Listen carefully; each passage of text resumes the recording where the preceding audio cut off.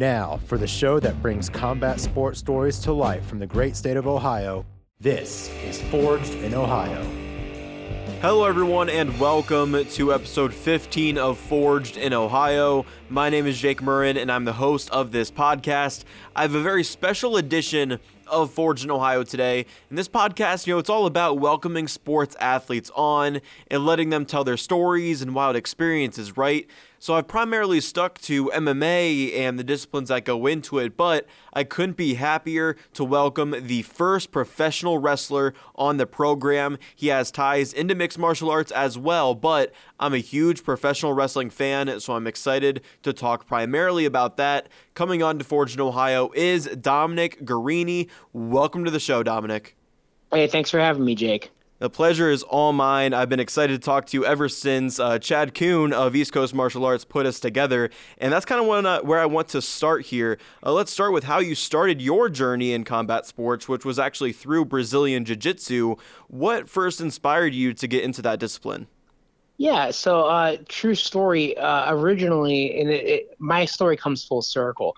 Originally, I was going to be a professional wrestler. Pro wrestling was like one of my first loves as a kid. My mom bought me a Hulk Hogan VHS from Eagle Video when I was a little kid. I wore that out. I actually bought the same copy of the VHS that I keep on my video rack just as kind of a thing now. I wore that out. And when I was about 15 years old, I made the decision I was going to be a professional wrestler. Through that time, when I turned 16, high school came around and pro wrestling at that time was like not as cool anymore. So I kind of delved into starting amateur wrestling, and through amateur wrestling, I found mixed martial arts. Through mixed martial arts, then I thought, what's the easiest way to get into training this? At the time, I had a friend named Alex Poinar who introduced me to East Coast Martial Arts. And about 2009, I started my jiu-jitsu journey. First is because I thought I was like, oh, this is the easiest way to get in MMA. Through kind of hanging out with Chad and studying the art of Brazilian Jiu-Jitsu, I was like, oh, I kind of like this more than the idea of getting punched in the face, though. And I've had manager and instructor Chad Kuhn on the show, and we talked about the gym and atmosphere at East Coast extensively. What's been your experience like with East Coast so far? Oh, man. So it's 2013 now, right? Or 2023 now. Yep. So I've been there since 2009. I always reference this to Chad. When I started at East Coast 2009, we had one night of gi that Chad had to beg for. And then we had one night of no gi that was usually a bunch of muscled up monsters just beating the tar out of you. And even through that time, Chad was always such a welcoming individual. And at the time, before he passed away, Mr. Steve Hyman, they were just so into the idea of the art. And I think that's what kind of made the difference. And, just the care about everybody, the big family atmosphere that, we've developed there, it's a big thing. And I think that's what sets us apart and what kind of brings us all together. It's always been a big thing. We support each other in all that we do. Yeah, and it's incredible that you jumped on East Coast as early as you did, and now you've come full circle with East Coast, seeing where it is now. Did you and Chad back then know that that was the possibility of East Coast, and you knew that that was the atmosphere that you guys were building together? I think that we always believed in the vision that Mr. Hyman had for the gym, which was always that it could be that. I think Chad and I always had a bigger view of jiu-jitsu, namely Chad. Mr. Hyman, came from more traditional martial arts backgrounds. And I think he saw how useful jiu-jitsu was, but never saw it growing to the level that it grew to, which has, the gym itself has grown to an entirely new level. Our jiu-jitsu program has as well. Like I said, when I started, it was 2 nights a week and one night was gi. And now you have, 5 days a week that you can go train multiple times on Mondays and Wednesdays. So it was something we always knew, because back when I was competing so much in jiu-jitsu, I always tried to get day classes going. When I was a college student, I didn't have as much going on, and I didn't have the fiscal responsibilities that come with adulthood. I was always trying to get day classes going. It was something that at the time I don't think the community was ready for, and maybe it wasn't marketed right. But, through Chad's hard work and dedication with the gym, he's found ways to market, like I said, 5 to 6 jiu-jitsu classes a week on top of all of the, great martial arts that East Coast has been providing for over 20 years. Right. And for you, I believe you just got your brown belt in BJJ. So congratulations on that accomplishment. Thank you. What was the highest level of Brazilian Jiu-Jitsu that you competed at? So I competed when I got my purple belt. I got my purple belt right as I was transitioning into becoming a professional wrestler. But last or June of 2021, just out of on a whim, decided to do a grappling industries at purple belt, and that was my first purple belt tournament. And I hadn't competed in 5-6 years, and I ended up getting second. So purple belt will be the highest level that I've competed at. And I always think about competing, but obviously where my money lies right now is in professional wrestling. But if something comes along, I'm never going to turn down the opportunity to compete. Yeah, absolutely. And you mentioned before you were always into professional wrestling, then you didn't want to get hit in the face, so then Brazilian Jiu-Jitsu kind of became your top priority, then back to professional wrestling. So when did that transition happen, and why did you go from BJJ to professional wrestling? That's actually a great question, and one that I get asked quite a bit. And I got asked a lot by more veteran professional wrestlers when I started, because when I left, competitive Brazilian Jiu-Jitsu, I was a top 10 ranked no-gi practitioner in the world by the IBJJF rankings. I was, for the most part, I had just won 2 IBJJF gold medals at the Chicago Open at blue belt. So like, I had dedicated my entire adult life at that point. I was 25 at the time to Brazilian Jiu-Jitsu. From 19 to 25, those 6 years were completely dedicated to BJJ. But during that time, over probably the span of like 22 to 25, those 3 years, I had, made some trips out to do some of the biggest IBJJF tournaments in the world, the Pan Ams in the world. And my results were mixed. And, the first couple times I went, I said, you know what, I'm going to get him. I'm going to get him next year. I'm going to keep training harder. And, I kept training harder. I kept working harder. I dropped weight classes. I do it all. And I went against a guy in 2015, the Pan Ams, who ended up, now he's royalty jiu-jitsu. His name's Andrew Wiltsey. He is a buzzsaw of a competitor, and he, at the time in 2015, no one knew who he was.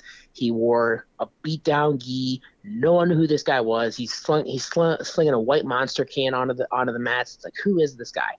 And he just beat the brakes off me, to the point I had never gotten the brakes beat off me before. I had competed against world champions before. I had competed against high-level black belts before. And what Andrew Wiltsey did to me made me look in the mirror and kind of say, this was back in March of 2015. And I said, I don't know.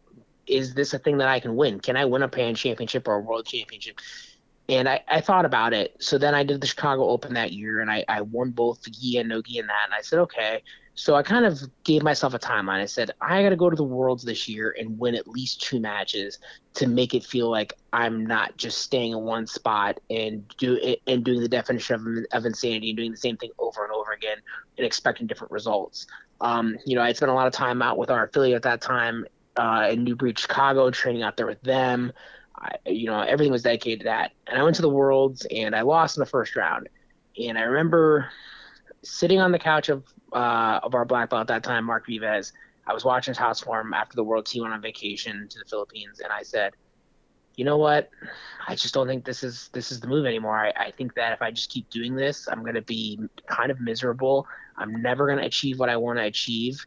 And I took a week to reset. I took that week and I did not train at all. And that was the first time in 6 years that I took a full week off of training. I had never taken any time off. I would go do a tournament. Next day I would train. So I came back to Ohio and I decided to take a few more days off. And one of those days, coincidentally, I went to Monday Night Raw because I was, watching wrestling at the time. It was something that, in that prep for the Worlds really got my mind off of jiu-jitsu and gave me an escape. And at the time, one of the guys that I had watched when I was 15, 16 coming up was a guy named Kevin Steen. At this time, he's in the WWE now as Kevin Owens. Mm-hmm. And he had just won the NXT title and was having this crazy run where he got called up to Raw really quickly and had just wrestled John Cena and beat him at the pay-per-view. And I was like, holy cow. And the next night they were in Cleveland. So I went to Raw with now Jiu-Jitsu black belt Shannon White.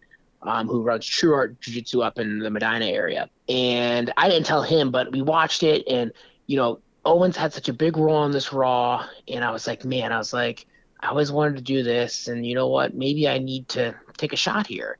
So that night I went home, and I laid in bed, and I started Googling wrestling schools in the area, because the last time I thought about a wrestling school was 2006. It's 2015 now. It's 9 years later. it's a business like any other business. Everything changes across and through that time. So I came across two schools, one of which was Absolute Intense Wrestling School in Cleveland, Ohio. I had remembered AIW from back when I was following the indies, and I'd always kind of heard their name because they always kind of brought in the biggest names in the area. Everywhere else kind of like was like kind of locally guys like, this is kind of cool. It's pro wrestling. It's fun to watch. But like AIW brought in the name guys. And when I saw who was running their school at the time, it was Candice LeRae and Johnny Gargano, who are both now WWE superstars. Mm-hmm. And I remember speaking to, and this is small world stuff, I had taught kids class at East Coast for 5-6 years at this point. And I remembered the guy. I was teaching this guy's kids for years. I was like, man, how do I remember this guy? It turns out that his name is James Bounce, and his two sons, Jackson and James too. I was like, man, how do I remember this guy? And he turns out he was a professional wrestling referee back when I would go to shows when I was 14 and 15. And it's just a small world thing. So I pulled him aside and I said, here's where I'm at in life. I said, I think I'm going to quit competing in jiu-jitsu and I'm going to get trained to be a pro wrestler. I'm going to go into pro wrestling. I'm between these two schools, AIW and this other school. What do you think? And he said, the way I've watched you attack jiu-jitsu over the last 5 years, you need to go to AIW as a school because it's going to be what you need in terms of pushing you and what you're going to want to achieve, knowing your mental mindset. So then I ended up enrolling in August of 2015 to the AIW Wrestling Academy. And from there, that's kind of the history. Wow, that's an incredible story, Dominic. Looking back at that time in your life when you made that huge transition in your life as a competitor, any regrets looking back at it, or do you think you actually made the right choice when you made it and the rest is history, like you said? So I've always thought about it, and I think I've always thought, did I make a bad choice? And no, I think that I made the complete right choice. I hate to like downplay myself, but I do think that like where I was at, I was probably at the peak of what I was going to get to. The only thing I could maybe say would change is it would have taken me as long to maybe get my brown belt. Maybe I'd be a black belt by now had I not run in or had I not chosen professional wrestling, because obviously the time dedication to go into pro wrestling changed a lot of what I had from jiu-jitsu, but I really wouldn't change anything for it. The successes that I've had in professional wrestling, I'm sure we'll get into that, kind of have far and above outweighed my successes in Brazilian Jiu-Jitsu, and that's completely fine because my time in Jiu-Jitsu really kind of forged me and made me into the professional wrestler that I am. It taught me a lot of lessons that a lot of professional wrestlers don't get.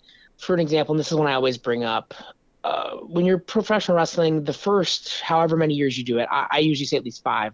The first 5 or so years of professional wrestling is eating a lot of shit, more or less. You're driving a lot of long drives for very little to no money to gain experience, but that's the difference, is there's money there. When I started competing in jiu-jitsu back in 2010, and for those 5 years that I was really into competing, we paid to be in the tournament, we paid to travel to the tournament, and then the payoff was just cool competitive matches. There was no like real fiscal payoff at that time. Now jiu-jitsu is completely different. Jiu-jitsu is very money based and it's awesome, and I'm so happy to see how the sport has grown. But at that, when I was competing, there wasn't really money there. So when I started pro wrestling and they're like, hey, even if I had to drive the 6 hours to get to wherever I was going, here's $50. I was like, at least there's some money here. And then, there's the opportunity to merchandise myself, sell my own merchandise and make money. So I was like, oh man. But you get a lot of, young individuals that come to professional wrestling. They don't see that. They're just like, wait a minute. You tell me I have to give up my entire Friday and Saturday to drive here, beat my body up, drive back, and I'm only making $25, and really after everything else, I'm not making any money. So they don't understand that. So to me, it gave me a completely different mental mindset going into it, which helped me out a lot. And then also, I just think that like I came into professional wrestling in a different mindset of like cardiovascular shape and other shapes that like people aren't necessarily ready for. Like to me, like doing a lot of the cardio drills that involve in the early wrestling training wasn't a big deal to me because like I'm used to moving bodies around. I'm used to, moving humans and having people try to actually tear my arm off. So it was a big help there. Yeah, and I was going to ask you about some of the early wake-up calls from that transition to jiu-jitsu to professional wrestling, because you always hear from people that the lifestyle of a professional wrestler can certainly be more difficult than that of an MMA fighter or a boxer, for example. And it seems like, those first 5 years might have been that for you. Were there moments in those 5 years where you felt unmotivated by all the things that were going on, or maybe questioned what you were doing? So that's a good question. No, I kind of made a decision, like, for me, and this is something that, before we lost time, and him and I had a great sit down with, him and I are similar in the terms of having these highly obsessive personalities that when we fixate on something, it's our goal to be the best at that thing that we can be. And I really think that, when I made the transition to wrestling, that was my goal. My goal was to get as far as I could in it. And at the time, so we're looking at 2015, Bryan Danielson, Daniel Bryan had just kind of had his big run, and they were kind of changing. The WWE was kind of changing their mind on what they wanted. They wanted good wrestlers now that maybe weren't 6'7" and 300-pound athletes. So, it was like, okay, well, maybe the WWE could be a thing. And this is 2015, so what is now known as All Elite Wrestling was not even like a pipe dream at this point. So my main goal when I started professional wrestling was to get to a company called Evolve. Evolve was at the time run by a gentleman named Gabe Sapolsky, who had run Ring of Honor during my favorite years of independent wrestling. So to my standstill in my head was, well, in 2005 to 2008, when I loved independent wrestling, this guy ran it all. So if I could get to at least that point, at least it will make up to say that I made it to this far. So then, while all that ends up happening,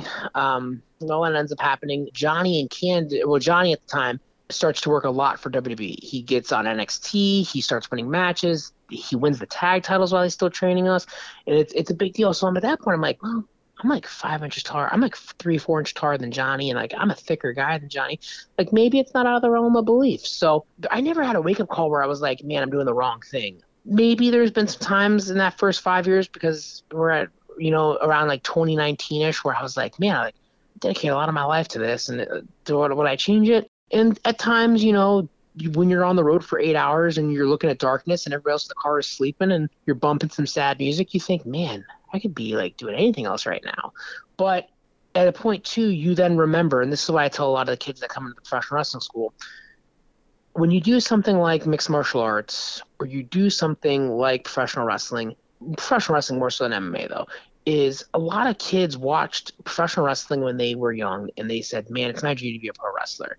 And even though you're not making as much money as you want to make on it and you're doing all these things, you're kind of living out this dream that, everybody else in your high school and everybody else, that you went to grade school with probably gave up, and they probably clock their 9 to 5 and, enjoy their lives. But there's a sense of regret in their life. And for me, I look at it every day and I don't have a sense of regret in it, because I've been a relentless dream chaser since the day I was 18. And I've never stopped chasing that dream, and I really don't plan on stop chasing that dream until I really physically can't anymore. So like, that's my thing, is as long as you're relentlessly chasing dream, you should have no regrets. Yeah, I love to hear that. You mentioned Johnny Gargano at AIW. What was that like, having him as, a coach, mentor, and even like a training partner when you first started getting into the business?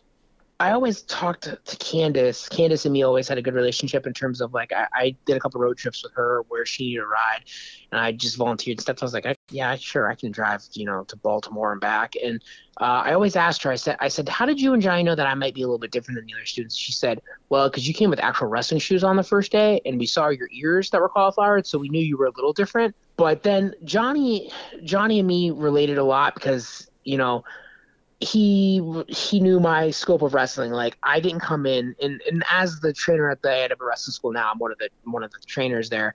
I can tell a lot by how much a kid knows about wrestling by the wrestling that we talk about. If all you talk about is WWE or AEW, like, I know, okay, you watch some wrestling, but like, I was able to reference all these old obscure independent wrestling matches from like this bygone era of independent wrestling. And I think at that point, Johnny was like, man, like, he knows what he's talking about. And I think Johnny always knew, because I was able to kind of run stuff, pick stuff up quicker. The jiu-jitsu training helped me in terms of being able to put stuff together. But, having Johnny as an instructor at the start of my career was, essential. He taught he taught wrestling a lot differently than how a lot of people are taught it. A lot of people are kind of just taught the real basics and then just kind of like, okay, go figure it out. But Johnny was very regimented in how he was able to teach us things. Johnny had multiple WWE tryouts at that point by the time he started really training at the school. So he was able to kind of, let us know what like the WWE and bigger companies are looking for, and he had a wealth of experience going into that, and then bringing Candice in, who had been around the world as an independent wrestler as well. It was a massive thing just to kind of teach us the habits, as well just the basic skills. Johnny was big when I first started. He was big into the idea in jiu-jitsu is, you're never supposed to show when you're in pain. You're never supposed to show when you're vulnerable. Whereas in professional wrestling, that's such a big thing. So it was like a big adjustment that he would always push into me of how to do that.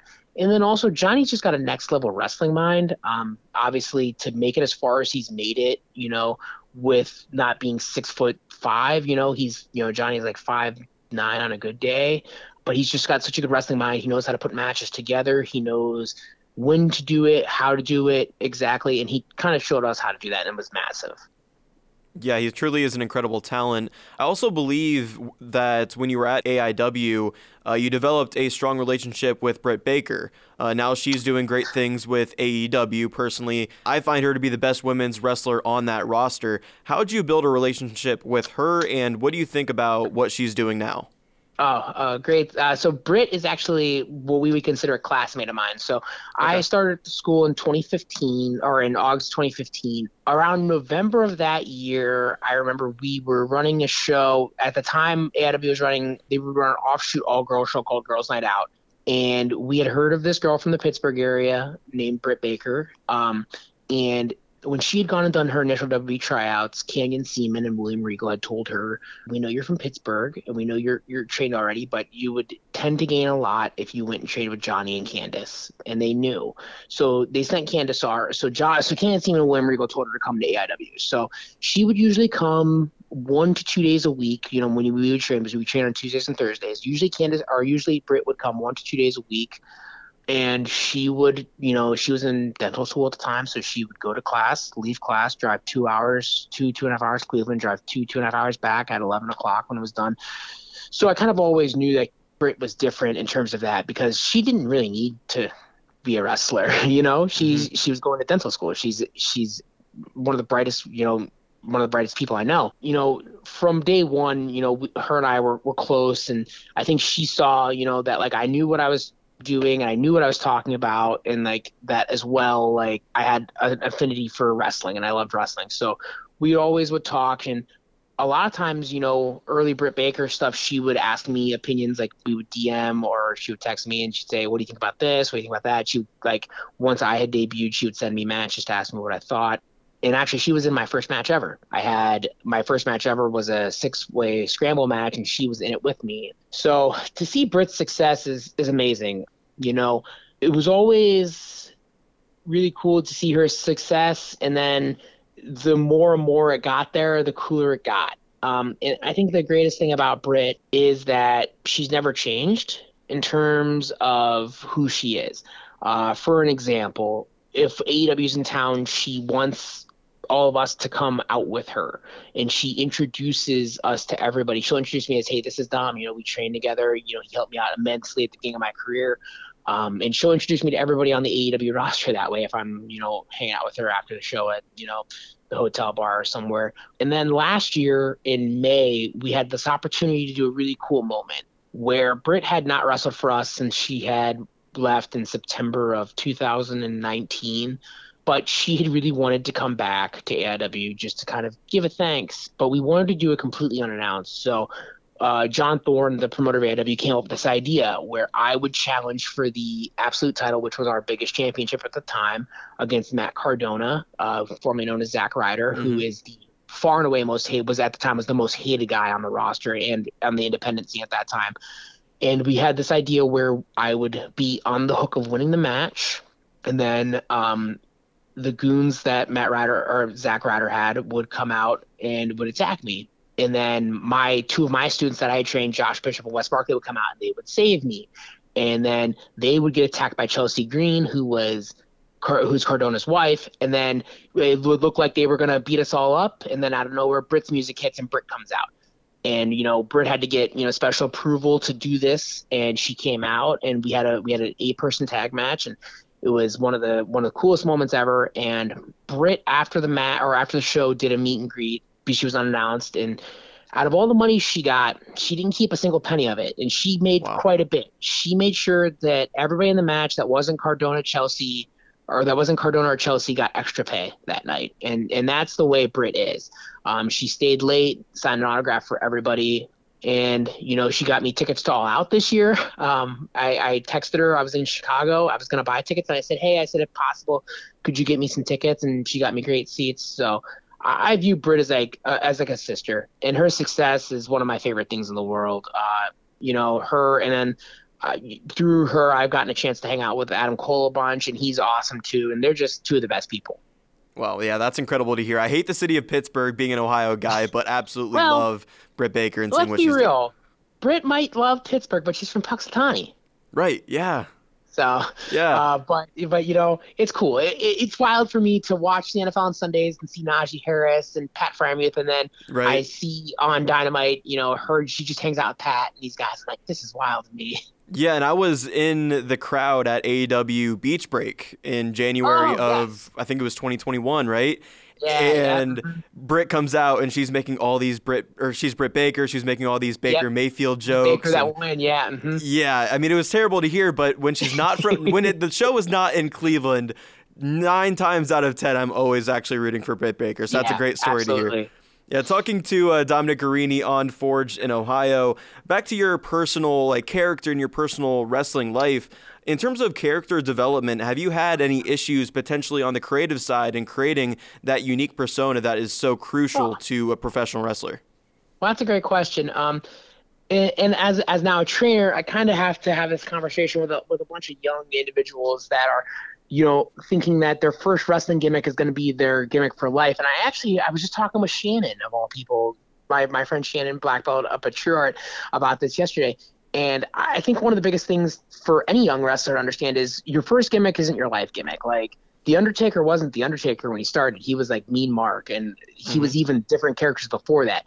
So until you find a character that sticks, it's going to be something different. So obviously, like I said, Kevin Owens, my favorite wrestler of all time. This dude wore basketball shorts or a singlet, and he wore like a t-shirt and he wrestled. And I was like, man, I'd love to be him. I want to be him. And then for the most part, John Thorne and then Chandler Bing at the time before he passed away, I didn't let them know a lot about my background. And I didn't wear a lot of jiu-jitsu shirts when I first started, because I had all these shirts of all the tournaments I had been in. I would usually be very coy on what I wore.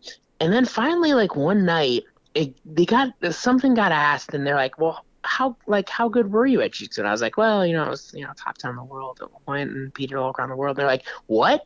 And then at this point, they were like, well, that's your gimmick. And I was like, God, I really don't want to do this. I was like, I really this is a fresh start. I really don't want to be the jiu-jitsu guy. But they kind of helped develop. We had a number of nicknames when I first started. They wanted to call me. Their favorite was they used to call me Top 10 because, obviously the ranking. So the first pair of wrestling gear I have actually says Top 10 on the back of it. It's somewhere tucked away in my closet. I hate this pair of wrestling gear. I wore it 3 times. So we were like, Top 10 was one. So then the other 2 names that came across the docket were, they were like, you have to use your regular name. You cannot have a fake name. They're like, we can look you up. There is a legitimate background behind you. You have to be you. And I said, okay. But they're like, we have to give you a moniker. And I was like, it's fine. So Top 10 was one. The other one, which is kind of, man, I really wish I had gone with this one, was King of the Streets. John had a buddy who used to do tough man competitions, and back in the day they would call it tough man in Cleveland the King of the Streets. So his buddy had won the King of the Streets a few times, so he's like, King of the Streets is a cool nickname, which is also coincidentally Marco Huas's nickname. And then now kind of Solo Sikoa of WWE, he kind of has a similar name. He's the Street King. Mm-hmm. So it's a good thing I didn't go with that. And then the last one was the one I liked the least out of the 3, and it ended up being kind of my calling card now of my career. John Thorne came up with the idea of, well, you can do these arm bars, you can do these chokes, you can collect anything. Let's call you the Bone Collector. And I was like, dude, there's a Denzel Washington movie named that. No way. And I hated it. And I said it in a promo, and they're like, that's it. So At that point, I was the bone collector. And I hated it. And when I first started, the biggest challenge I had was, well, how do I pro wrestle, but how do I do jiu-jitsu at the same time? Because no one had really done that yet. There had been guys who had introduced pro wrestling into or jiu-jitsu into pro wrestling, like Bryan Danielson had done it a lot. Davey Richards had done a very good job of it. And then there was a faction at the time at Evolve, which I'll reference Evolve, called Catchpoint. It was Tracy Williams, Drew Gulak, and T.J. Perkins at the time. And Matt Riddle had just started doing pro wrestling, and he had a very successful UFC career, had some issues with failing drug tests. And about the time I broke in, Riddle was starting to really get popular. And I did a seminar with Drew Gulak that Riddle happened to be at, and I had a really good chance to talk to them. And Gulak, who is now a pretty high-ranking WWE, like he's been on the roster, but he does a lot of the assisting of training guys. Like I know he helped train Logan Paul.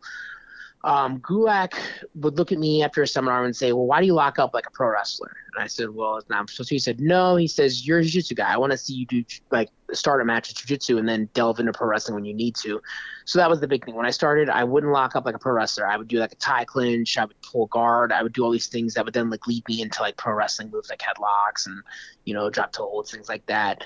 And then I talked with Riddle a bunch, and it was like, well, what's the cool parts of jiu-jitsu that you can do and bring in? And it was like, at the time I was pissed because he started doing the twister. And I was like, hey man, like you just took one of the coolest things I could do.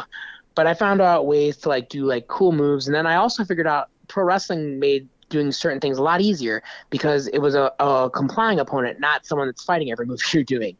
So the initial like character that I had was I would just wear my MMA shorts or some sort of rank. I would wear my medals at the time out to the ring.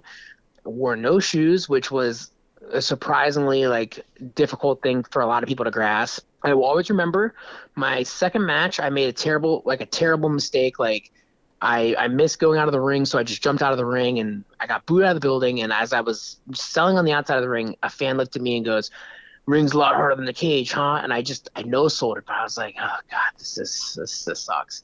But those initial times were like interesting because like I had to do wrestling a whole lot differently than everybody else did. Like everybody else could do their basic international, like lock up, headlock, all that good stuff. And like for me, I had to figure out ways around that.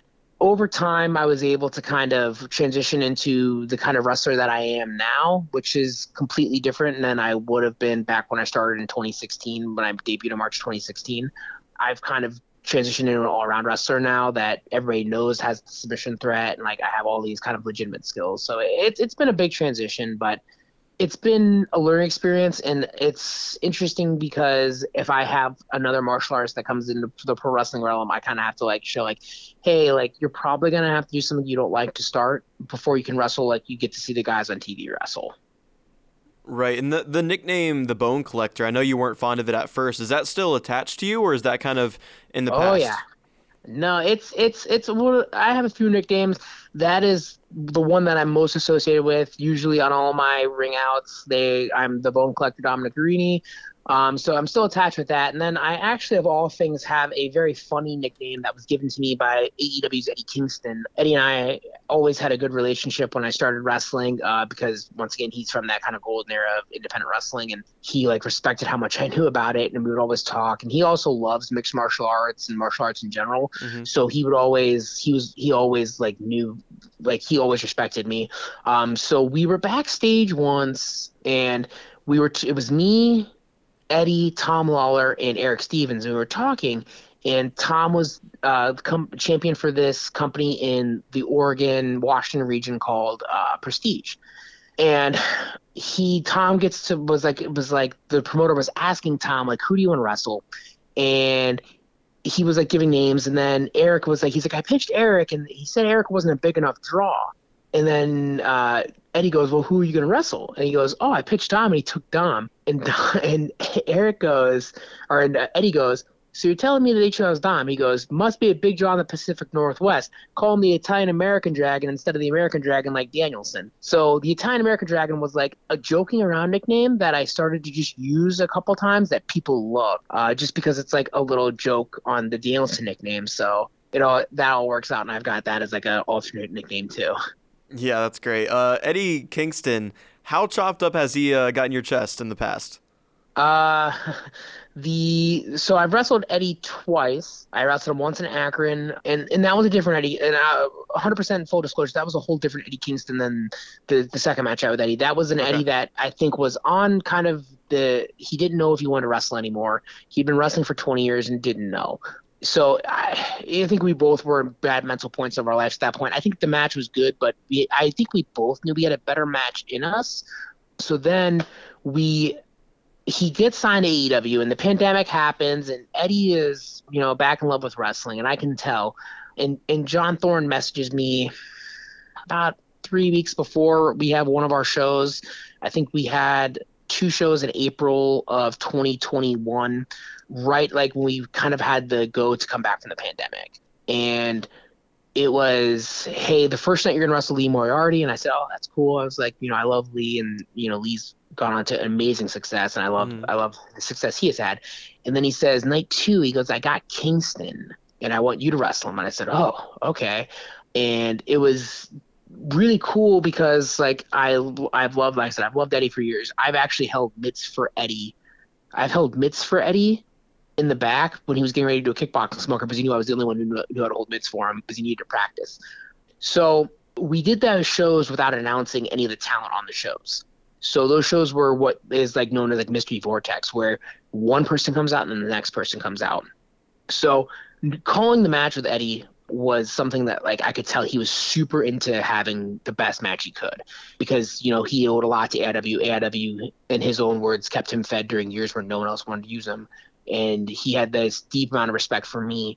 So we went out, and I will tell you, we only were able to have 120 people in attendance that night. But when Eddie came out and he hit that stage, it is one of the loudest sounds in my professional wrestling career. Wow. 120 people sounded like 1,200. And then we proceeded to have one of my favorite matches of my career, where he beat the shit out of me and I beat the shit out of him. And I will remember I almost bit my tongue off for that match. He gave me a DDT, and I kept my mouth open by accident. When I fell, I bit my tongue, and I not had my mouth guard on, I would have bit through it. But he had nothing but great words to say to me. And, whenever I see Eddie, we always just have great discussions. Like, it's nothing. And the man does hit as hard as it looks on TV. Yeah, that's an incredible story. I'm sure you're full of incredible stories and full of incredible opponents as well. And that's kind of what I want to get into here next, is some of the opponents you've had, because there's an extensive list of great guys you shared the ring with. First, I have to ask you about one of the top guys in the business today. You wrestled Maxwell Jacob Friedman in a match that was very entertaining and story heavy. It involved promos as well. What do you think about when you look back at that match that happened all the way back in 2017? I had 2 matches with Max in 2017. The one you're watching, I think, happened in New York, and then I think like a couple weeks later we had a match in Menor on the Lake in this terrible little bar called Tequila Jack's. So Max and me came into wrestling around the same time. Obviously, Max is a supreme athlete, like all-state football player, pretty good amateur wrestler. And Max would email Thorne ad nauseum, send him messages ad nauseum, and John would always leave them unread, because John runs one of the most successful wrestling companies in the United States, so he gets about 50,000 messages a day. We were at WrestleCon, which I don't know if you know what WrestleCon is. WrestleCon is like a big convention they do every year in conjunction with WrestleMania, and it's kind of like the independent wrestling, like big, everybody gets together kind of thing. And I had worked the AEW table with John that day. I'd wrestled like 3 matches that weekend, and MJF was just bumping around, and he sat down and talked to us. And I remember him and me sat down and we talked about like wrestling and life, and it was like a really good conversation. And I kind of told him that day, I said, just keep talking. I said, just keep like talking to John. I said, he'll bring you in, because AEW was one of the places he wanted to work. And we worked together in Canada for a company called Alpha One, which is conveniently run by Ethan Page. And I said, Max, I'm going to get you in. I said, just give me time. So it came into, I had that match with them at Tier 1, and it was a pretty decent match. And then I knew we had a spot open on a show. And I said, John, I want to wrestle MJF at the time. And he's like, okay. He goes, so I'll reach out to him. And MJF, this is a true story, he turned down doing WWE extra work that weekend. It was SummerSlam weekend, to come and wrestle me in Cleveland, or Menor on the Lake. So he did that, and Max is a tireless worker. He works his ass off. He is a dickhead, but he's almost like he's our dickhead kind of thing, and I think that's where a lot of the AW fans have kind of taken to him. But Max was awesome, and the 2 matches that I had with him, and I think I did a program with him a little bit in Alpha 1 in Canada, so always enjoyed my time with Max. Do you still have a connection with Max at all? So when I bump around to some of the AEW stuff, I'll see him and we'll talk, and it's not as close as it was. Obviously, Max is one of the biggest stars in the world. He's got a lot of stuff to worry about. He just got cast in the Von Erichs movie. But, Max was another one. Max always put a word in for me back when I worked for before I worked for MLW. He would always tell Court Bauer, who runs MLW, you should bring Dom in. He would fit really well in the Tom Lawler faction. And then I got brought in and put in that. But that was while he was just finishing up there. But, we're definitely not as close as we were when we were on the indies and see each other almost every weekend. But, when I do see him, he talks to me. We talk about wrestling. And it's always a good time to catch up when I see him. Sure. I believe it was 3 or so years ago when you faced Josh Bishop in a submit or surrender match. Has that been the most brutal match of your career so far? So I link into 2 matches. That's one of them. Okay. That match has a lot of good backstory behind it. We barely that was on AIW's big WrestleMania weekend card. And we barely made that card. It was a story that we were telling that I think that maybe we didn't put as much effort into it as we would. Definitely not as much effort into it as Josh and I had wished. And I remember going into that WrestleMania weekend, there was a podcast, a pretty popular wrestling podcast that had kind of downgraded me and had said oh, if Dominic Green's got all these bookings WrestleMania weekend, the indies are in trouble. And I remember that really firing me up. And I'm I'm going to have the best match of the weekend. And I didn't know if it was going to be with Josh or if it was going to be at another indie that weekend, but I knew I was going to have one of the best matches. And then when Josh and I got together that night, because we just met outside of the White Eagle Hall in New Jersey, we started talking about this match, some of the ideas we had. Josh has a lot of the same. So Josh is much younger than me, but he has a lot of the same kind of mental makeup of wrestling that he's watched in independent wrestling. And we had a lot of crazy ideas, and we kind of were able to bring them all together perfectly in this beautiful blending of 10 minutes of violence. And I took some of the craziest stuff in that match. I remember waking up the next day not wanting to wrestle because I had one more match, and I still did it. But that's one of them. And then I had a tag team match in Nashville, Tennessee, where we did essentially a tag team quasi deathmatch type deal, where it was me and my tag partner now, Kevin Koo. We wrestled former AEW talent Marco Stunt and a guy named Cabana Man Dan. And I don't know why. We were just all feeling some kind of way that day. And just some of the stuff we did. And I remember I chipped my tooth really bad in that match. And that was one of the reasons why I started wearing a mouth guard, was I chipped my tooth that day.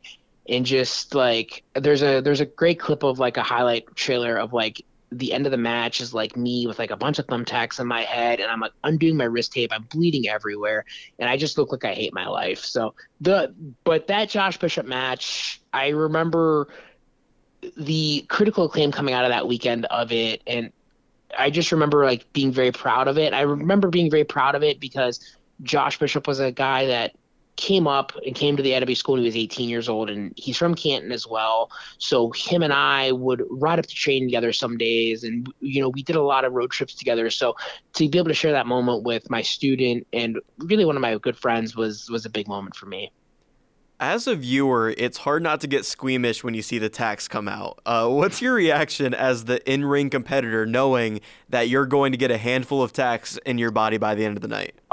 So I learned a lot about thumbtacks. And actually, of all people, Candace taught me this because she's famous for getting super kicked by the Young Bucks with the Nike Jordans with the thumbtacks on them. So I'd always ask her hey, what are your tips if I'm doing thumbtacks? And at the time when I wrestled Josh, I wrestled barefoot at the time, so that was even harder. Yeah. And it was always she's you're gonna step on them, so she's you want them all in one precise area, because if they all go in at once, it doesn't hurt as bad. But if you have 10 little ones going in different areas, it sucks. And no one has ever pulled that off properly, to putting all the thumbtacks in one area and not putting them everywhere. Tacks aren't that bad because they come in, they go out really easily, except for if they end up in your head, the wiffle ball bats with the tacks in them to the head. That sucks. Worst pain in my life. 10 out of 10 would not recommend. The barefoot stuff, after a while, I just kind of figured out how to kind of goose step it and make it look really bad, but it didn't hurt that bad. Like I said, anything goes into your body, though, if it comes right back out, it's not too bad usually. Wow, that's incredible hearing about that, about the thumbtacks. I want to talk about a match you had in 2021 with Minoru Suzuki. I know that had to be a dream match for you, but I also understand that you had returned to wrestling after an injury, if I'm getting that right. Can you just elaborate more and talk about that match with Suzuki and what that meant for you? Yeah, so I had the Eddie Kingston match in April, and then I was like on a pretty good run. Like through the pandemic, like I stayed very busy. I'd only taken time off when there was no wrestling going on, but I'd come back really strong from the pandemic, and I was like really ripping. And into 2021, I was really ripping as well. Like I had wrestled Kingston, I had wrestled Lee. Me and my tag partner had just wrestled Finley and Juice Robinson, which at the time they were the New Japan they'd been New Japan Tag Champs. They were Impact Tag Champs at the time. So I was like on a really hot run. And then I had some stuff going on with my body, and I knew something was wrong. So I had to get that all looked at, and that was May. And May happens, June happens, July happens, and I'm kind of on ice. And then August happens, and I'm still on ice, and Suzuki announces a U.S. tour. And my friend Eric from Time Bomb Pro in Fargo, North Dakota, of all places, where I was champion, said, "Hey, I really want to bring Suzuki in. What do you think? Could you go?" And I said, "Well, if this is the last match I ever have, which at the time I thought, due to some of the issues I was having, it might be. I thought maybe it's my last match, and I guess if I'm going to do it, Suzuki's like a dream match of mine, so I'll do it against Suzuki." About a week prior to that match, I had finally gotten to see the specialized doctors I needed to see to kind of check my status of if I was ever going to be able to really wrestle full time again. And they had cleared me right before that match, so I kind of knew that at least like that wasn't going to be my last match. But in going into that match and prepping for it, I was fully under the belief that it was probably going to be one of my last 2 to 3 matches. And then last year I had 100 matches, so it definitely changed a little bit from there. But Suzuki was awesome. Suzuki is the man. He is as legitimate as they say. He's also a big sweetheart. And, the Murder Grandpa thing is definitely part of his lure, but he's also, just like I said, a very cool guy who was willing to give me a lot more than he needed to, because I'm some American that he really barely knew coming into the match.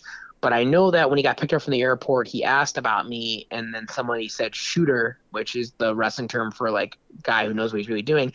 And he got very excited. And then I watched him watch me wrestle Zack Sabre Jr., and he got even more excited. So it was just a really cool match. And like, I'm not usually a big picture guy, and I need to be more after the death of Jay Briscoe. Like, that's something I've been talking to my friends about. I want to start taking more pictures of shows. But like, that was one where I knew I had to take the picture with Suzuki. It was a surreal experience, and I'm happy to have that as one of my matches.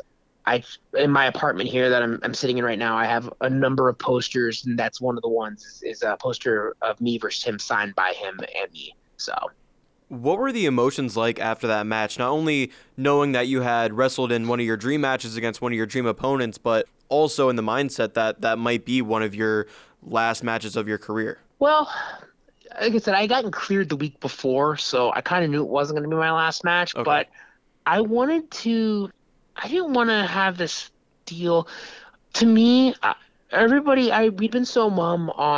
been really mum on like my future in wrestling. Like, and I'd been very mum when people would ask me. I said, I don't know. And people were like very like, oh, what's going on?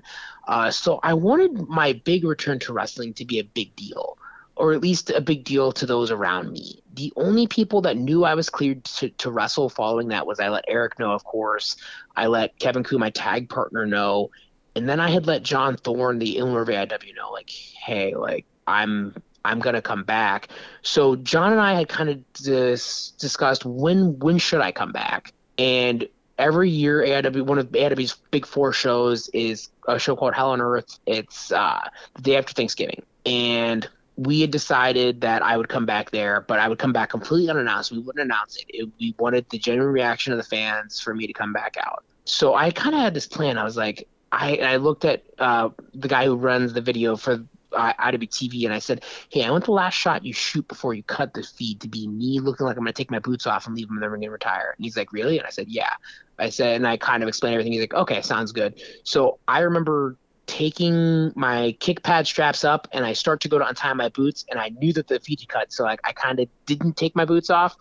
And then I went to the back, and then I wrestled a tag match that Sunday with Ku, and I just kind of went dark at that point. I put out like a nice statement on Twitter, like thanking everybody and saying that my future in wrestling was still very uncertain. I didn't know, and you'd know more when you knew. So I remember no one knowing that I was going to come back on Black Friday in 2021, and then I came back, and last year was the busiest year of my wrestling career. Did you get a lot of support with that message on Twitter and when you made your return from fans? The messages I got from people, and I'll reference a couple of them here. The messages I got from people, when I made my first announcement that I had to take time away, I remember there's three people I always remember reaching out to me. Number one was Matt Mikowski, who is a combat sports guy himself. Matt Rouse fought for Elite XC. He actually beat Matt Serra's brother at one of the first Elite XC shows. He's a black belt, and he's an awesome guy. And he said, "Hey man, I don't know what you're going through, but I'm here for you. If you need anything, let me know." He was one. Number two was Daniel Garcia from AEW. At the time, he had just come back from a horrifying injury himself, and he implored me to take as much time as I needed away, and that wrestling would be there for me when I came back, if I could come back. And I thanked him. I always remember Daniel went out of his way to talk to me, and he did not need to. And then the last one hits me very hard right now. There was a gentleman I'd worked with in MLW. His name is Richard Holiday. And Richard and I had a lot of talk. Like, we talked a bunch during our time in MLW together. And about a month ago, he had been kind of missing from wrestling for like 6 to 8 months, and no one really knew, and no one was talking about it. I was like, I wonder what's going on with Richard. And as Sports Illustrated article dropped, and it turns out that he's been gone these last 8 months because he got diagnosed with Hodgkin's lymphoma, and he's been going through treatments for that. And that hit me hard because I remember, Richard was one of the guys who would constantly check on me. So when I found that out, one of the first things I did was reach out to Richard, and I said, "Hey man, like, you were one of the ones that, reached out to me, and I just want to make sure everything's okay. And, if you need anything, just let me know." So those are the guys that I remember. So that was the initial message. And then the message after the Suzuki match, a lot of people wanted to kind of pry into, what was wrong with me. And, it wasn't something that I wanted to discuss at that time. And I just said, just stay tuned. I said, I'm hoping this isn't the end for me, but who knows? And then when I came back, I had a little help from my good friend at East Coast, Dan Candery, who, if you know anything, Dan is a lawyer. So to me, over the last couple of years, I've taken a lot of lore from the Michael Jordan Last Dance series. And when I came back, I wanted to do something. I wanted to do like the letter like Michael Jordan did when he came back from his retirement. So I had this whole thing written up, and I used Dan's name and his law office logo. And that was just the reaction to me coming back from that was great. And, everybody was so welcoming coming back. Everybody was so happy to have me back. Once again, this is Dominic Garrini with us on Forged in Ohio. It's great that you're back, and now you compete in a tag team with Kevin Ku called Violence is Forever. Why'd you turn to tag team wrestling, and what was that adjustment like from being a solo competitor? Oh, good question. I wish more people asked us this, because we actually don't get asked this when we do podcasts, which I expected we would. So the year is 2018, later 2018, like late end 2018. Actually not late end, like April, May of 2018. I had just gotten out of a relationship, like I just gotten broken up with, and I was extremely depressed. Kevin at the time was kind of going through the beginning stages of a possible divorce, and he was super depressed. And we happened to both be at a show together, and we had known each other, and we just started kind of talking up. I think our depression kind of probably met like two magnets and drew us to each other, and we started talking about stuff. So then we started talking about wrestling, and we noticed how similar our wrestling minds were. And then, we started hanging out more. We were more shows together, started talking even more. And we kind of just sat down one day, and I texted him. I said, well, you ever thought about doing a tag team? And he said, I thought about it, but, it's got to be the right thing. And, that was something that we both agreed to. And at the time, I was finishing up with Evolve. Like, I was in a pretty high level deal with Evolve, and it ended up not going the way I wanted to in the end. And I remember Gabe Sapolsky, who's now a WWE employee, telling me at the end, told me, hey man, just reinvent yourself, hit me up in November, and I think we'll have a spot for you back in Evolve, which was a big deal because they were kind of a WWE feeder at that time. But I also kind of saw the guys they were bringing in. I said, I don't know if this is for me. So at that time, Kevin and I were like, let's start this tag team. And at the time, like I said, both highly depressed guys, like very sad all the time. And we took a lot of inspiration for or at least our initial tag team from Timothy Thatcher and Walter, who's down, who's gone through the WWE, and their tag team known as Ring Conf. So we kind of jokingly called it ourselves Sad Conf. We never thought it would pick up, and then people on the internet loved it. And it's very 2020s culture of like, hey, they have a funny name, so we're gonna like them kind of thing. But we kind of thought, at that time I was a very successful singles wrestler. Kevin was picking up a little bit of steam, but not a lot. But I'd been successful. Like I had these great matches in the IW. Like I was coming off this crazy good Evolve. I was coming off of what, at least match-wise, was a good Evolve run. Probably not perception-wise what I wanted to be as good Evolve run. So we're like, okay, well, let's be a tag team. And that in its own right has its own inherent flaws. The style of wrestling is completely different. Obviously, there's 4 people in the match instead of 2, so that becomes 1. 2, the rules are different. You gotta, kind of figure in all your stuff. Then you have to figure out, I do all this cool stuff as a singles wrestler. Kevin does all this cool stuff as a singles wrestler. How do we mesh that together as a tag team? So there was a lot of trial and error, a lot of text messaging, a lot of phone calls, trying to figure out what would work. So that's issue number 1. Issue number 2 is, it's entirely harder to get 2 people booked at once than it is 1. It carries a heavier price tag. And at that time, Kevin lived in Nashville and I lived in Canton. So it was like, okay, we have to talk promoters into paying 2 sets of trans plus our rates to come out. And, we don't have any chances to practice together. We're really just hoping that people are like, man, this sounds good. So we kind of started with a baseline of companies that we knew would do it, places that we kind of both worked. So if they were bringing us both in, it made sense to use us. So we started with that, and then we kind of got this mindset. Kevin's a very good designer. We had this mindset of, well, you know what? If we can get companies to pay for us to come there, we'll wrestle for no rate, and then we'll sell our merchandise and we'll make our money that way, which ended up working. And then throughout time, we just kind of put it all together. Kevin's an amazing wrestling mind, and not too at home, I think I'm a pretty solid wrestling mind. So when you put those 2 minds together, we were able to figure a lot out and really become super successful in a super quick amount of time. But we put a lot of work in. We ate a lot of shit, per se, to get to where we are. And last year in Pro Wrestling Australia, we were top 10 in the world in their tag team list. We are the 4-time concurrent winner now of the Independent Wrestling TV Tag Team of the Year award. Actually, there's never been another winner besides us. We have like 4 or 5 championships. I've lost count at this point. They all just sit on my bookshelf here. So it's all worked out really well. And a lot of it just is, we might be different people, but we have the same wrestling brain, and we kind of always work it out together. And I can tell you, don't think we've ever had an actual fight. Wow. We've had disagreements, but we've never had a fight. It works out, and I look out for him, he looks out for me. We ask, about our personal lives. We're always looking out for each other, and I think that's one of the most important things is as a tag team. And I tell anybody in our school who wants to be a tag team, even if you guys have different interests, Kevin Koo is not a sports guy, absolutely not a sports guy, and I love sports. I love football. I love MMA. I love all these things, and Kev is not really a sports guy. So it's interesting, that dynamic of on a Sunday, if we're together, I'm following this crazy football stuff, and he's like, what the fuck is going on? And I'm just like, oh yeah, this is what I do on Sundays. But then he's got certain likes of music and other things that I don't like. But the 2 things we bonded over were wrestling and music. My ex-girlfriend and him listened to the same music, and she got me into that music, and then he got me into it more. So those are the 2 things. And I tell every tag team, I said, you have to find your guys' balance of what brings you guys together. Even if you guys are different people. Is it the music? Is it the wrestling? Is it, your hobbies, etc.? And the more you're in tune, the better tag team you'll be. You said it happened relatively quickly, but how quick did it take you for that relationship to really build and take off and see that success in the ring?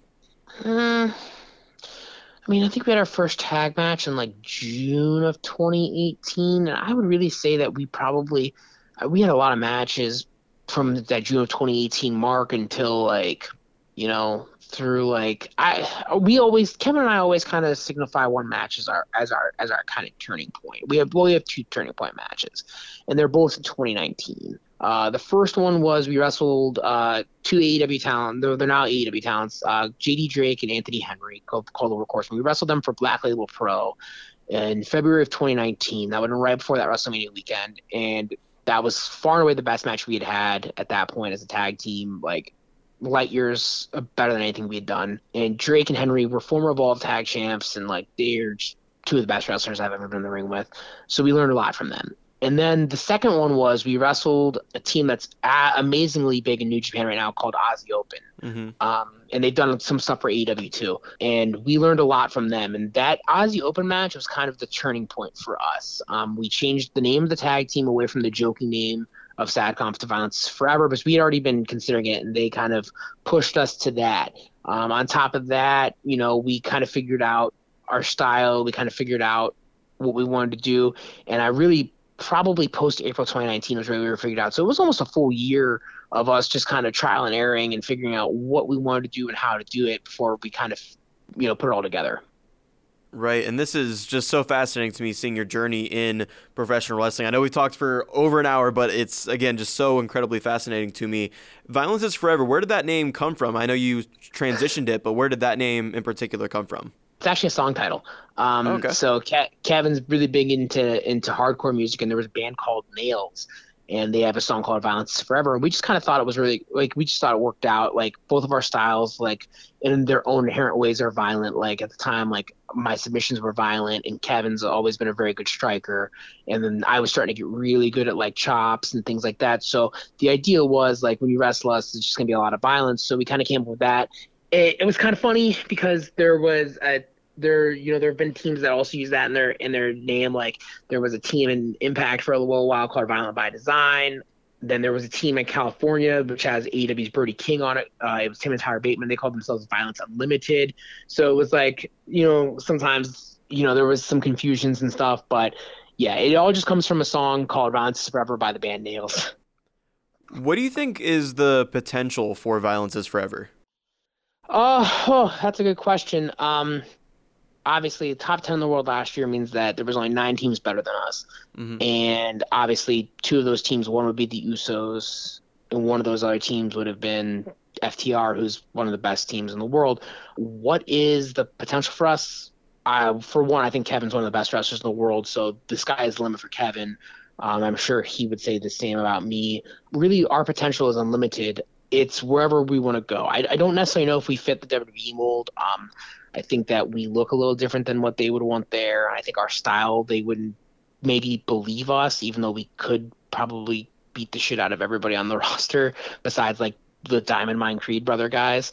But obviously, I know so many people in AEW and by that extension, Ring of Honor.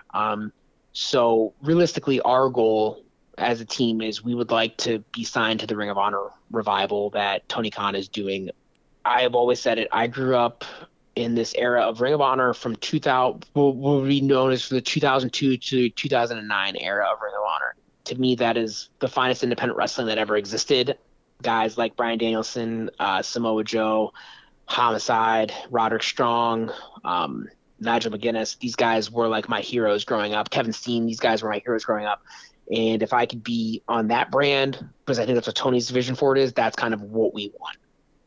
Yeah, that would be incredible to see you under that ROH banner. Is there any future interest for you to ever compete solo or have a solo character? Are you kind of Violence is Forever No, forever, so it's funny. Pretty much every AIW fan in the world wants to see me and Kevin as a tag team. But John Thorne, the AIW promoter, he views me mainly as a single solo act. So I do most of my solo work in AIW. So usually you're going to always see me in a singles match. I don't know when this drops, but if it has dropped or if it's going to drop for February 4th, I'm wrestling solo in Akron. I'm wrestling Alec Price, who's one of the top independent talents right now, and almost all of my matches in AIW are singles matches. And Kevin and I do like to do a little bit of balance where we wrestle some solo matches. And, when we did a lot of stuff for Time Bomb, obviously I wrestled Suzuki, and I wrestled a rising independent talent named Brian Keith there, who we had a great series of matches, and Kevin's had a bunch of great singles matches there. Actually, Kevin's about to wrestle Christopher Daniels there. So I'm beyond excited for Kevin to get that opportunity. Kevin and I both know that we're probably, due to the need for tag teams, we can make it further as a tag team, but, we're never going to turn down the opportunity to wrestle singles because that's what you get into wrestling for. Looking at professional wrestling through the years, tag teams do break up all the time, at least on screen, right? Do you ever imagine yourself in a storyline, at least, where you'd be pinned up against Kevin? It would probably need to be, especially with our success on the current indie scene, Sure. It would need to be something with a lot of money involved in it. Like, I could never see us breaking up on the actual indies. It would have to happen in like an AEW or like a Ring of Honor or something, just because like it doesn't make really a super lot of sense to break up like successful independent wrestling tag teams since there's so few of them. So I'm interested obviously, like I said, that's something that would have to happen way down the line. Obviously, we see so much success together, we wouldn't want to ruin that by breaking up at all. So, and this is something Kevin and I have always talked about. To him, when you talk about tag teams, everybody always, and this for better or for worse, you always say, well, who's the Marty and who's the Sean of the tag team?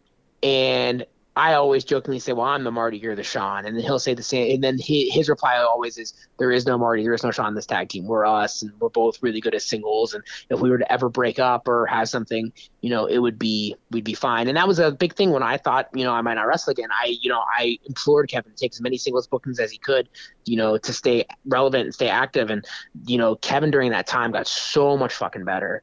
And he just became such a complete wrestler at that time that, it's helped us now as a tag team tenfold. Right. On a more somber note, I thought I would ask you about this because I saw you write on Twitter about it and you already mentioned his name, but the passing of Jay Briscoe and how a match for the Briscoes was a dream match for you. Anything you want to add to that and what the Briscoes meant for an indie wrestler like you? Yeah, so the Briscoes are the most self-made, or two of the most self-made independent talents, kind of all time. The Briscoes, until they had signed the new Ring of Honor deal that they signed last year, were always independent wrestlers or had always been with Ring of Honor. I watched Best of the Best with Mark and Jay wrestling each other. I had watched the Briscoes do everything in Ring of Honor. So the Briscoes as a tag team meant a lot just in general for independent wrestling, but they meant a lot just because even though, and you talk about breaking up, like Jay and Mark never broke up, but Jay had these really successful single runs. Even Mark had successful singles runs as Ring of Honor television champion. So when I had found out about Jay, I had a friend who had messaged me and he'd kind of like, did you hear? And I was like, no. And then I kind of started to ask around because I wanted to hope that it wasn't true. And, I got it confirmed to me through, John had some sources in AEW and he confirmed it. Like I said, the Briscoes are self-made. The Briscoes are guys that, turned down WWE deals before because they felt better, about the independents or Ring of Honor at that time. And it was one of the true matches that Kevin and I had truly won as a tag team. There's not a lot of tag teams from, our era of what we really loved in independent wrestling that still exists, nor are there a lot of high-level tag teams at the level of the Briscoes. They had just come off of the 3 matches last year with FTR. So that was the ultimate dream match for us. A lot of people on the internet always talk about us versus FTR being that match. And to Kevin and I, in our heads, as much as we would, love to wrestle FTR, to us, the match was the Briscoes. And this is something I haven't said publicly, but we were actually in negotiations to wrestle the Briscoes. Wow. For a company called Prestige. I was just talking to the promoter today, and he was trying to do us versus the Briscoes up until, that. So I look at everything that Jay Briscoe did, and you'll never find a more real person. And to less of the – and I told my friend Derek Dillinger this. I said, I'm not sad, and I told Kevin this too. I said, I'm not sad that we don't get the match. I'm more sad that, Jay, who was an amazing father, an amazing brother, an amazing husband, is no longer with us, and, everything that's gone on. But I'm also so happy to see how the wrestling community has kind of rallied around his family and really remembered him for how amazing of a performer he was. So it's definitely one that's hit, me and some of my friends way harder than, you would have expected. Because I was telling a promoter, I said, when Brody Lee passed away, it was big, but like to me, I was out of independent wrestling, following independent wrestling deeply when Brody made his name, and then he was like WWE guy to me. But like Jay Briscoe was like 16 years old when I was like or when I was like 12 years old, and like he was like the guy that was like, yeah, I could be a wrestler kind of guy. So that one hit me deep just because. Yeah, were you fortunate to ever have run-ins with the Briscoes? Yeah, so Kevin and I had a chance to meet the Briscoes last year when we did the Crockett Cup for the NWA. They were one of the teams in the Crockett Cup, and we just joked around with them for a little bit. And I think I had a chance to kind of cross paths with them at one of the Ring of Honor shows I went to with Candice. And just fun-loving guy, man. Just always upbeat, always joking around, always having fun. Yeah, and like you said, the tribute on AEW was incredible, and just how it's brought the wrestling community together right now is great. And it just proves that, life is too short, and you really have to make the best out of it. You mentioned how a match against the Briscoes was a sort of dream match for you. What are some of the other dream matches for you in your career? Oh, that's good. Are we talking with like no barriers, like contracts be damned? Yeah, kind of thing. Contracts be damned. Okay, Pick your okay. shot. Take my shot. Well, one that the easy answer, because we've called him out multiple times and it's been in negotiations multiple times, of course, would be Wrestling FTR. I just think that you take one of the best tag teams, under contract, and you put them up against one of the best unsigned tag teams, and it's a big recipe for a big gate and a big match. If we're breaking down walls of contracts and things like that, I would love to wrestle in a tag team field. I would absolutely 100% love to wrestle Hiroki Goto and Yoshihashi from New Japan, who are the current New Japan tag team champions. And then we have one independent wrestling dream tag team match that kind of trumps all for Kevin and I right now, and that would be Alex Shelley and Chris Sabin, the Motor City Machine Guns. We are good friends with Alex Shelley, and he's fans of ours, so we're hoping at some point that match can get made. Sabin just started really doing more independent dates recently, so when it comes to tag teams, those are kind of like the three big ones. We would love any kind of connection to what used to be the Undisputed Era, which would have been like Kyle O'Reilly, Roderick Strong, and Bobby Fish. If we could wrestle any combination of those three in a tag team, that'd be another one, because a lot of our tag stuff comes kind of from Red Dragon. So getting a chance to kind of wrestle them would be big too. Now, we got to knock like one of our big tag team dream matches off of our list last year, and we got to wrestle the American Wolves. So when it comes to singles stuff, if he wants to come back and wrestle and do more, I would absolutely 110% love to wrestle Shibata, as he's a guy I draw a lot of inspiration from. Tomohiro Ishii is another one from Japan. That would be one that I would very much like to wrestle. Kevin and I both have our ultimate dream match of Bryan Danielson, as he's, a very big, part of our careers. And then, as always, the number one dream match for me, and I don't know if it'll ever probably happen, but, Kevin Steen, I've, had conversations with him before. He is very widely known. He knows that he's my inspiration for becoming a professional wrestler.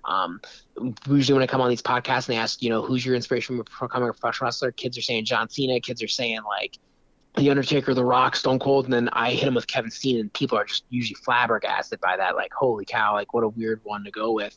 But yeah, man, I was like 16 years old, and I see this like kid who looks like me, older of course. He's just talking mad trash and doing all these cool moves, and I was like, that's my guy. And like I said, it all kind of coincides that when he got his big WWE push was when I decided to kind of push myself into leaving jiu-jitsu to come to pro wrestling. So I've gotten a chance to kind of talk to him a few times, and we've had some great discussions. So if he ever comes back and does some indies, I would love the opportunity to wrestle him.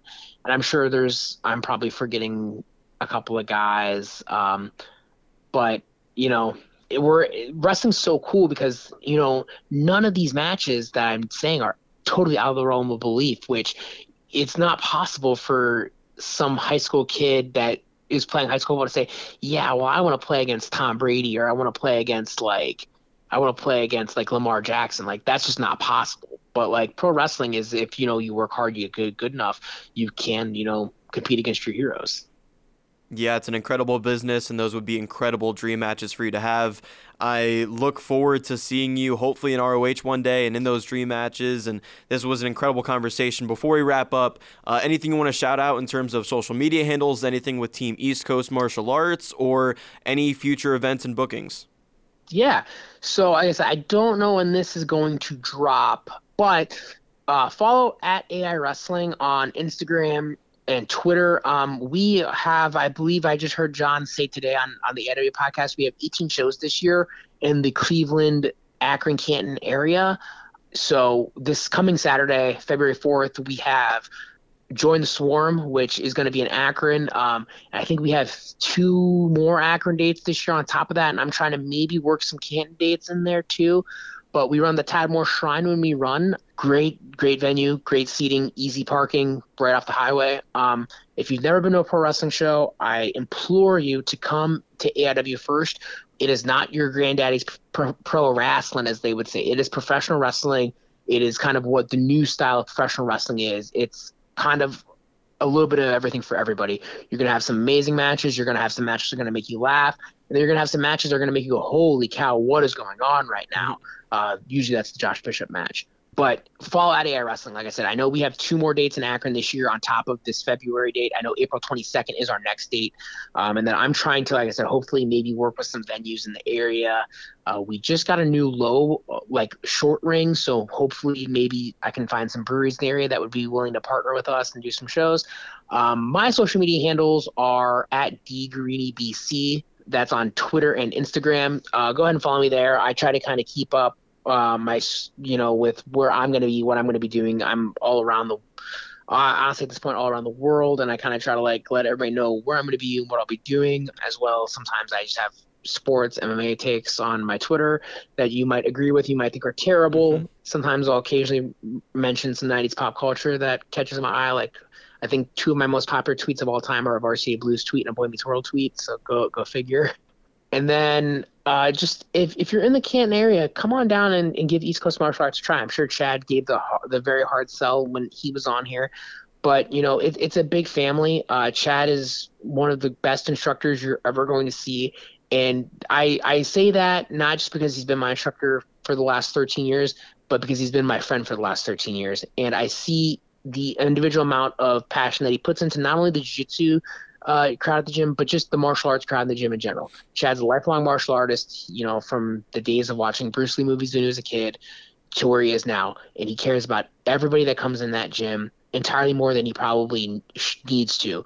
And the moment you step through that door, your family, and he treats you as such. So if you're in the area, I don't know what our free trial system is right now, but, come on in, hit him up on social media. I think it's at Team East Coast BJJ, and I just think it's at Team East Coast would probably be the normal handle. Just come on in and give it a try, because I guarantee you, and I will say this about anything, when it comes to jiu-jitsu pro wrestling, the hardest thing is just getting your foot in the door and starting. The moment you start, you're going to feel way better, and you're going to be like, holy cow, I was scared to do this. I can't believe it. I've got this crazy cool friend group now. We're going to do all kinds of cool stuff together.